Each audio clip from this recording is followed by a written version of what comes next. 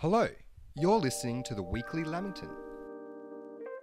I'm joined by two good friends of mine, Eden and Caleb. Hey. Hey, every week we do the heavy lifting to bring you the biggest stories of the last 7 days from Australia and beyond. This week, Scott Morrison lays out a plan for Australia's future at the National Press Club. Victorian Premier Daniel Andrews is facing criticism over ties to China's Belt and Road Initiative. 200 world leaders confront China over their treatment of Hong Kong, and much, much more.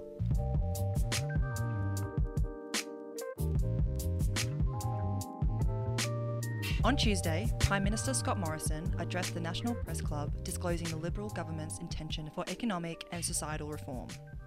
In a bid to end conflict between unions and employers, the government hopes to overhaul industrial relations, reform taxation, and innovate vocational training. Essentially, this is a counterattack against the looming economic crisis, an attempt to make Australians more skillful and therefore employable in what ScoMo calls the Job Makers scheme. Job makers. So it was job keepers, job seekers, and now job makers. Oh, Is that the Scotty. Holy Trinity? Yeah, Scotty the from Holy marketing, Trinity. huh? Scotty from marketing, baby. He gets really, it every time. Yeah, right. He really gets it. I reckon he was just like in the shower. Thinking, oh yeah, He was like, oh, I'm a genius. job makers. Yeah, baby. That's how to do it. Why in the shower? I don't know. It's where Fair everyone's enough. deep thoughts People come do Get from. out think of my in the head, shower. ScoMo. Yeah, my bad. I retract Ugh. that. So, we have all heard of the job seekers and job keepers scheme, but what exactly does job makers entail? ScoMo didn't exactly go into a whole lot of detail about the specifics of the plan itself, but placed a huge emphasis on industrial relations, tax, and vocational education. This comes after decades of escalating tensions between the government and the unions, which recently climaxed with the wake of the Ensuring Integrity Bill, aiming to further regulate and dismantle the powers of Australian unions, even being able to deregister working groups. Although, in ScoMo's speech, he urged that both sides put their weapons down to reform industrial relations and change the landscape of the Australian workforce. He also mentioned that the government will can the bill, redesign conditions for casuals and fixed-term employees, and focus on award adaptation. Cooperating with the unions is very Labor Party-esque, which challenges the reputation of the Liberal government to date, but could mark the beginning of a more progressive narrative for the Liberal government as they hope to deliver a reform before the October 6th budget. The leader of the Australian Council of Trade Unions, Sally McManus, said that the long-awaited cooperation is a rare chance to once and for all reform the system so that it benefits the entire community.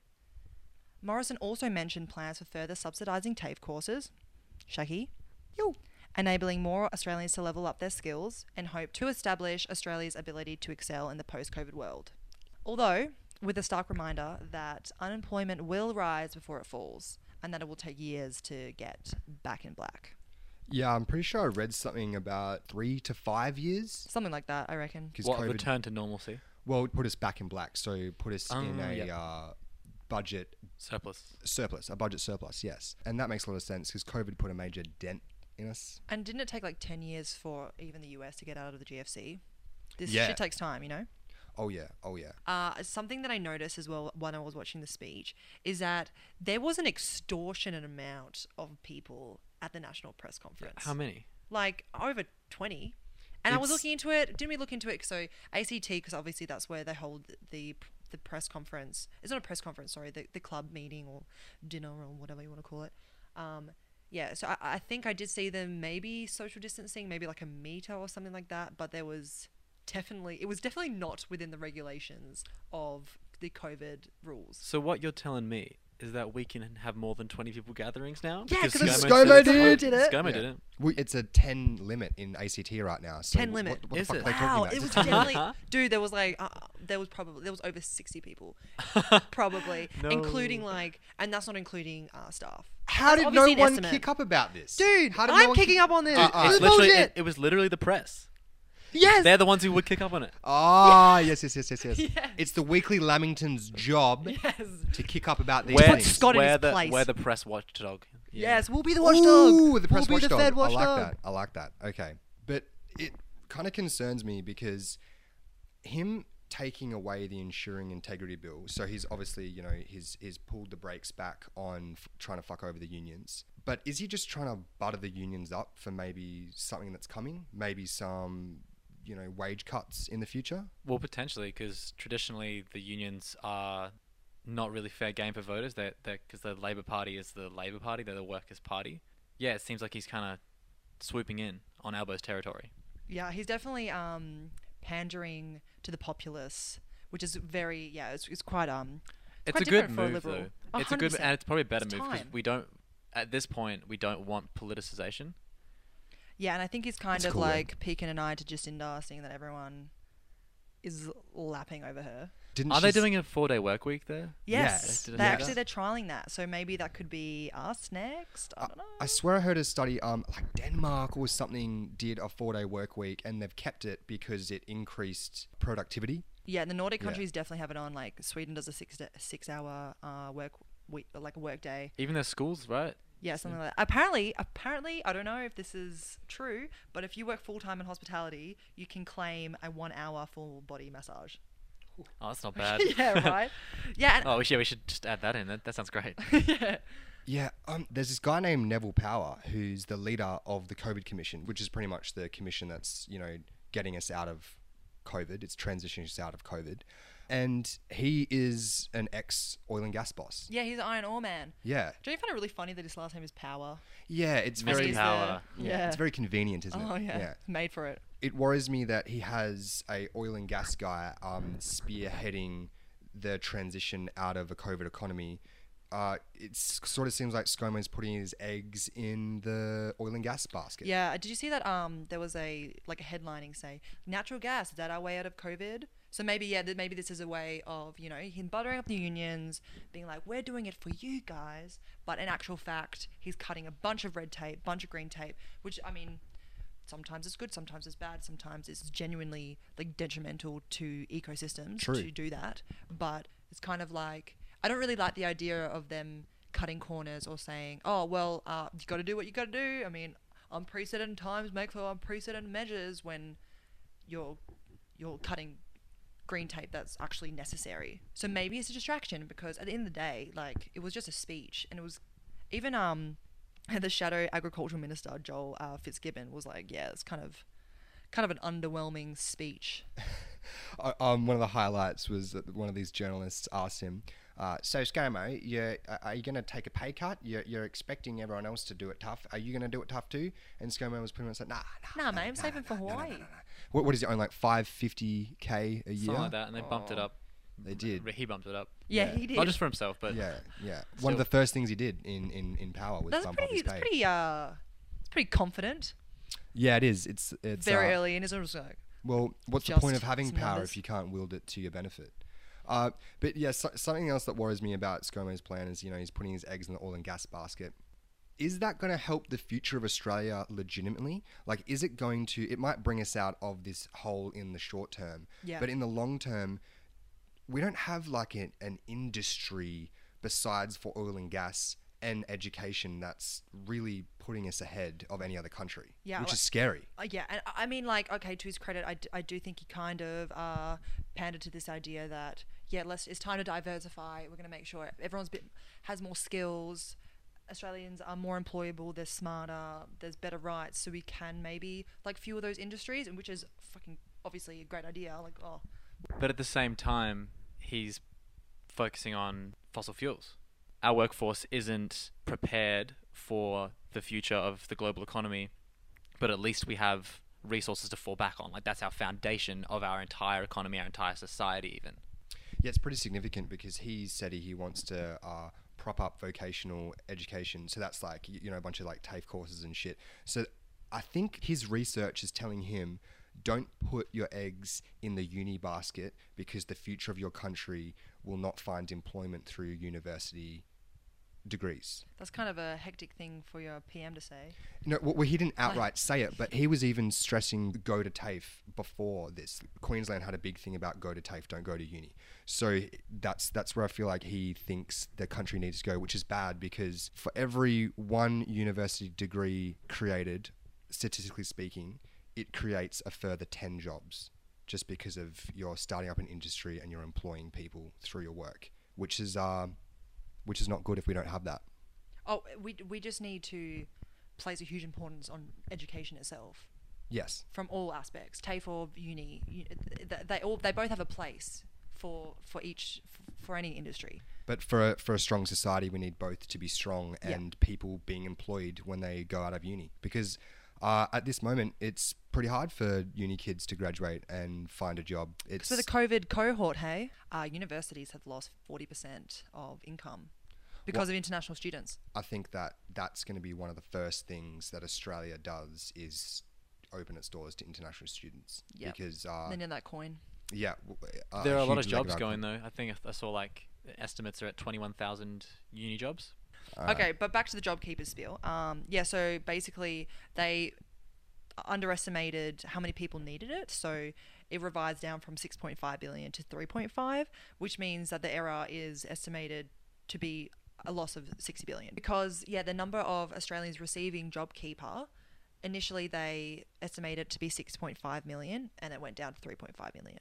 So the error is that there isn't as many people receiving JobKeepers as they thought, so which means that it's been reduced, the JobKeepers scheme, $130 billion to $70 billion. I guess from the government's perspective, they're trying to say that people wrote like 1,500 instead of one employee. Oh, Because that's what the payment is. So they put 1,500 in the employee section. Yeah. But how many times could people really that stupid? yeah, I mean, but it sounds to me like a bit of shifting of blame, because are people ever going to get access to those documents to comb through it and check how many people accidentally did that? Yeah. I more think it's just Frydenberg trying to cover his ass for being like, even though I'm the treasurer, I did mismanage this by $60 billion, which is a huge fuck up. Before we move on, I want to mention, you guys know Penny Wong, right? Senator. She's from the Labor Party. Yeah, she's cool. Mm-hmm. She's cool. She actually had something to say about Frydenberg about this hole in JobKeeper, because Penny Wong said the treasurer should have the courage to own up. And ScoMo even told her to like lay off, or just been like, nah, we're not going to inquire about it. Look, and the opposition party is always going to call you out for that shit 100%. whenever they can. And you know what, Frydenberg, you did well. We came out of this and the economy could have been $60 billion worse off. I'm glad that it was not the opposite direction and they misjudged it by a $60 billion on top of it already, you know. So rather than the other way around. Exactly, yeah. It's a silver lining to what has been a catastrophe for Australia. Now, here's a quote from Scotty himself. The extent of the damage wrought by COVID-19 on the Australian economy and the enormity of the challenge we now face to get Australians back into jobs means the policy priorities for recovery will be different to those in place before the crisis. So it's hard to jump down his throat yet. And as we saw from the JobKeeper bill from Wong, it's hard to get a grasp on the ins and outs of, where the cracks lie when he hasn't really said anything. The only thing that we do know is that the intentions definitely prevail within the oil and gas industry. Hopefully he hasn't veiled his true plight with a mask of societal reform. I guess we'll just have to wait and see.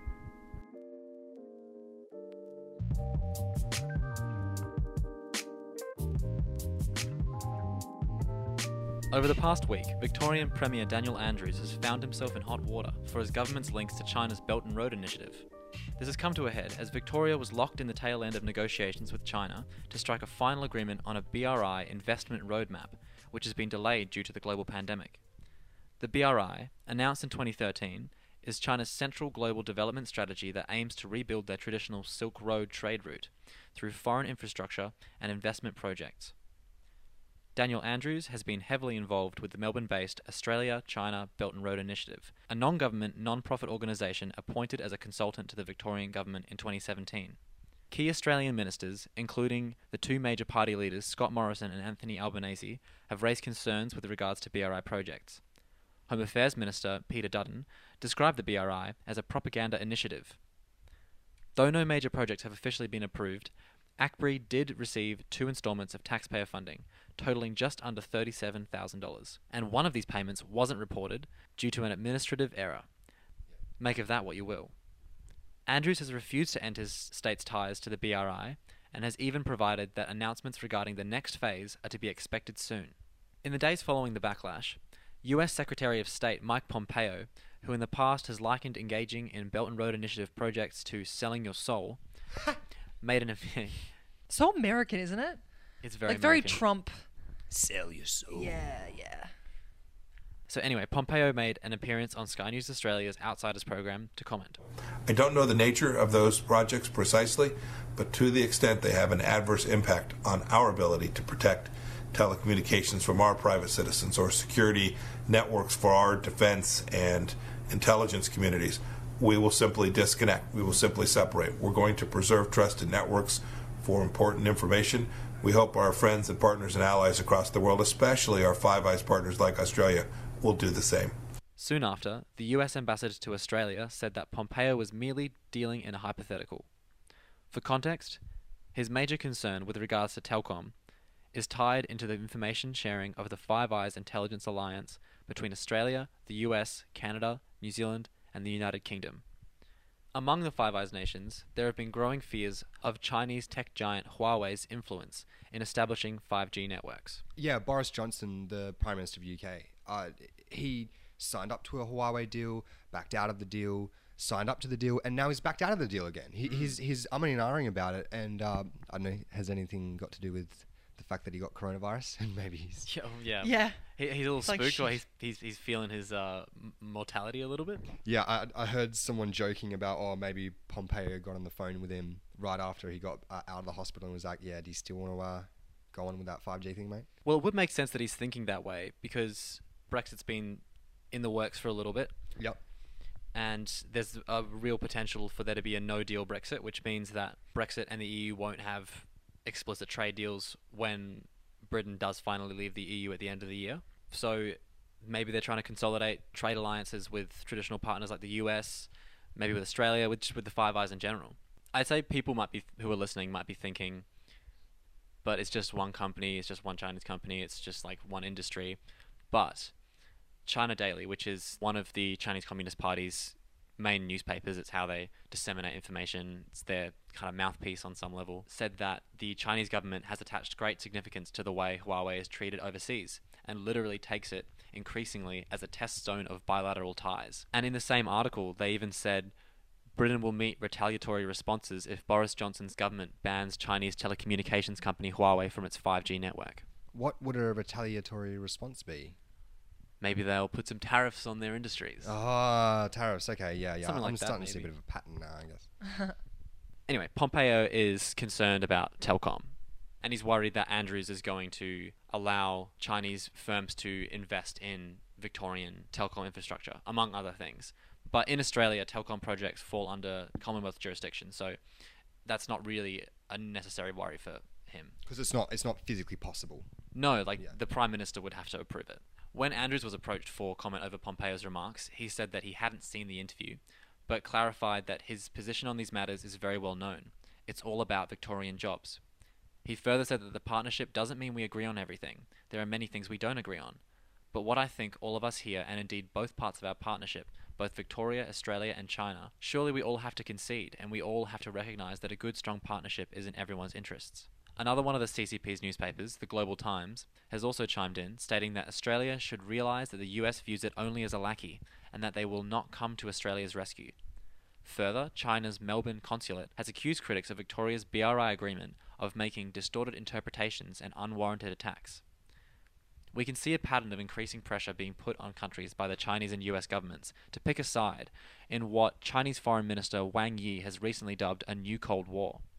Looking forward, it's more important than ever for actors who represent the interests of their countries to remain transparent and accountable.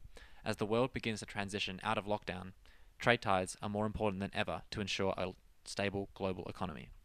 It's actually it makes it kind of real, doesn't it, having an official say the new Cold War? Because I mean, I personally feel like, The Foreign Minister. right? I wonder if we will start to see a definitive global split.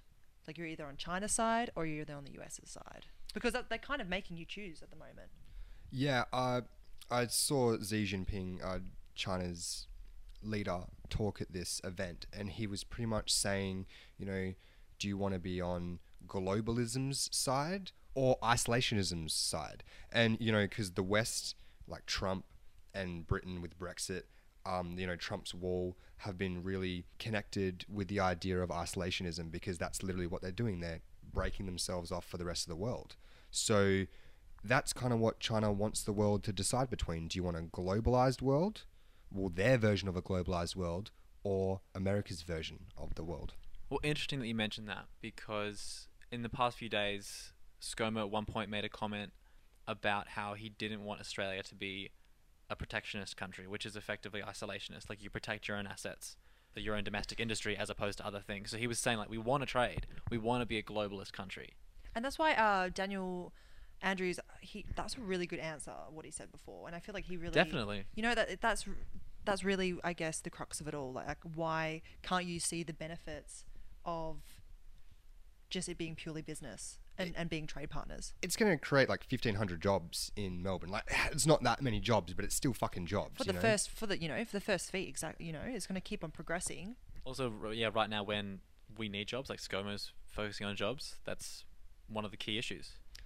But I can understand why they're concerned about engaging in plans that are included amongst the Belt and Road Initiative plan. It has been dubbed as their plan to, you know, become the economic powerhouse of the world. What they do effectively is they're going to set up all these ports, all these infrastructure projects all around, you know, like Middle East, all around Southeast Asia.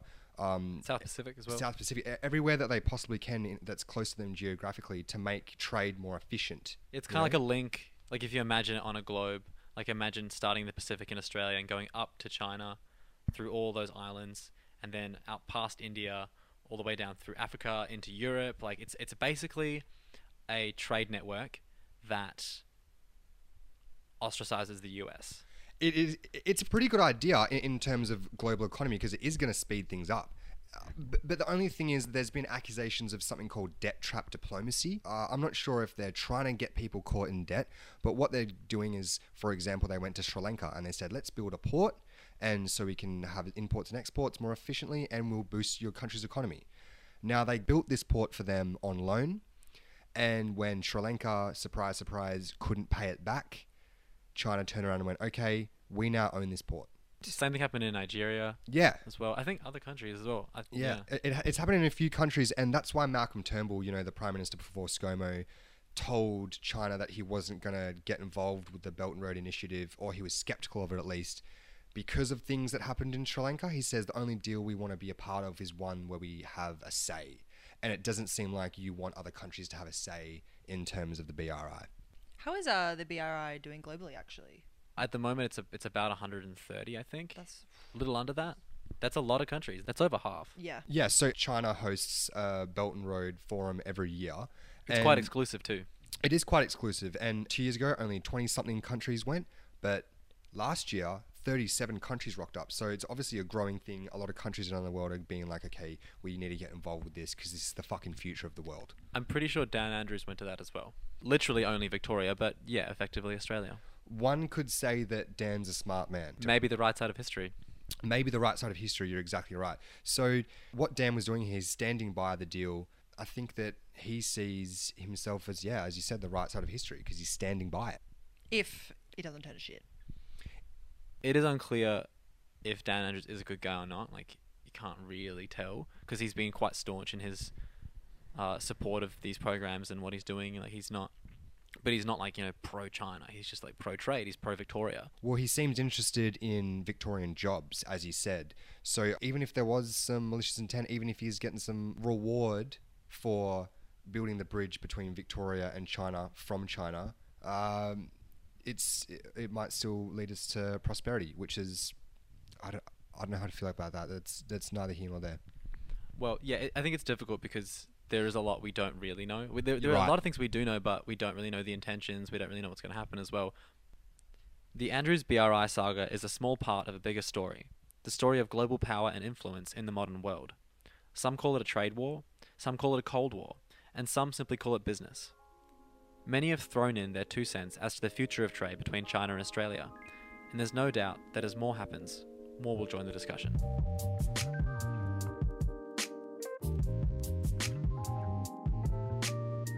In what has been one of the most unprecedented moves against the Chinese Communist Party in recent history, nearly 200 political figures from around the world, including 20 from Australia, have formally denounced China's new proposed national security laws for Hong Kong. Now, Hong Kong is technically part of China, So they are within their right to introduce laws such as this when they see fit. This was agreed upon in 1997 when Britain formally handed back Hong Kong to China in the famous Sino-English Joint Declaration. A clause to this handover was an agreement that Hong Kong would be China's property, but they would remain semi-autonomous until 2047. This was called a one country, two system policy. A clause also included in this agreement was that if Hong Kong's national security was ever threatened or didn't remain intact, they could interject.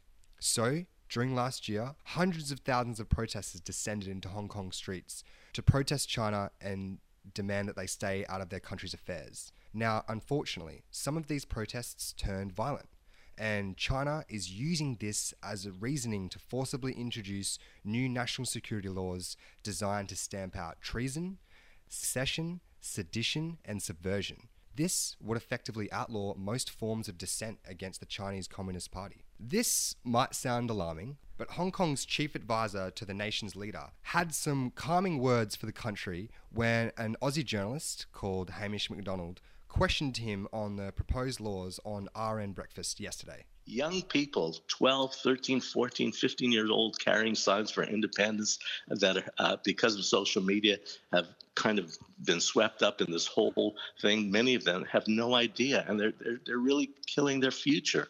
You know, if you don't plan to engage in acts of secession, subversion, terrorism, conspiring with foreign influence in connection, with Hong Kong affairs, you have no reason to fear. One country, and I two suppose system many will continue. And so, as you describe it, 12, 13-year-olds holding up a sign might be considered to be committing an act of sedition. If you're calling for independence. So, these proposed laws have been criticised for being extremely vague, and this seems to be the case. For example, subversion. What does that even mean? It means actions that undermine the ruling power. What actions would those entail? Surely spearheading a revolt against the Chinese government, but what about signing a petition or posting something critical of the party on social media? The CCP has already outlawed those things in their own nation. What's to stop them doing that in Hong Kong once this bill's passed?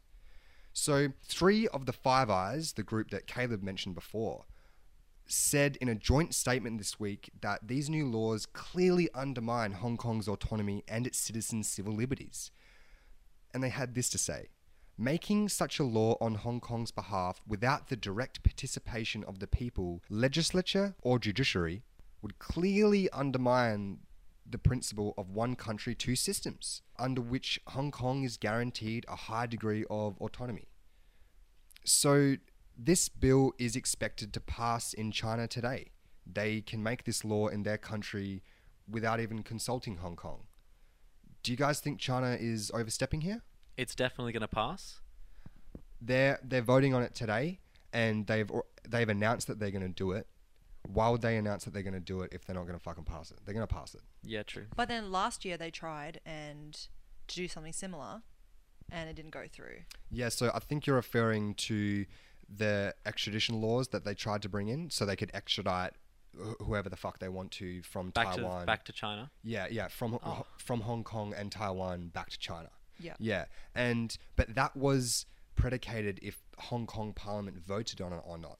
But this bill isn't even being introduced into Hong Kong Parliament, which is a democratic parliament. It's being introduced into the Communist Party's parliament, which is, if you introduce a bill, it goes through.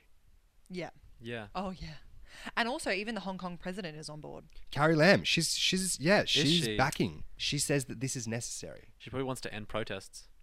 She does, because to be honest, all the protests that were going on last year, against the extradition bill, that did fuck with. That was a lot of it. The protests occurred in the financial hub, which meant a lot of people couldn't go to work, which meant a lot of the country's economy kind of hurt from that. There'd be less investment as well. Exactly. Yeah, and Hong Kong's already kind of fucked anyway. Yeah, they're not getting the type of investors that they used to. No. It's people are afraid to go there because of the protests, because how violent they are. They've kind of destroyed Hong Kong. Coronavirus on top of that, it's not helping them. Yeah. Also, extradition treaty that didn't go through, right? No.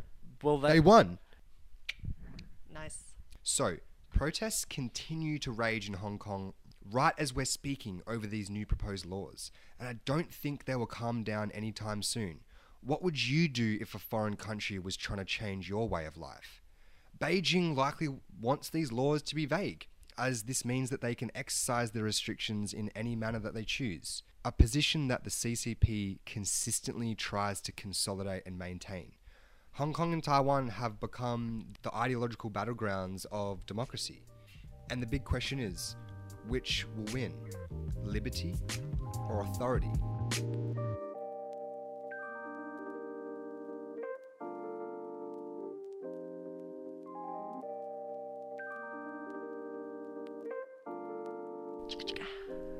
Flash news. Flash news.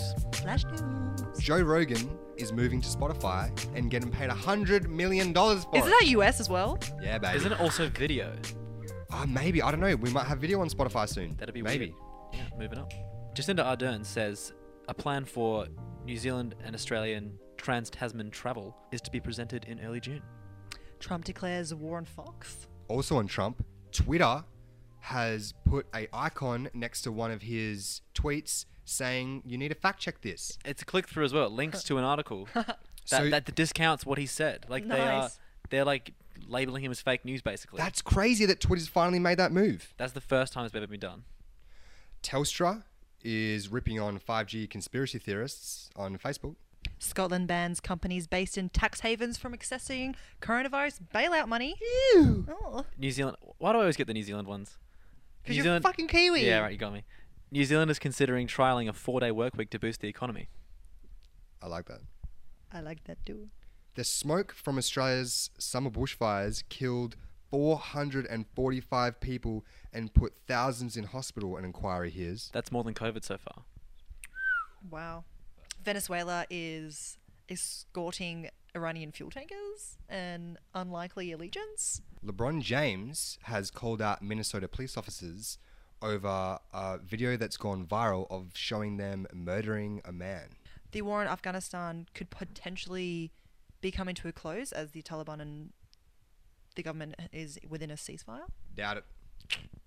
WA was supposed to be out of the tunnel of COVID, but then this random ship rocked up with COVID people on it, so we might be going into a second wave.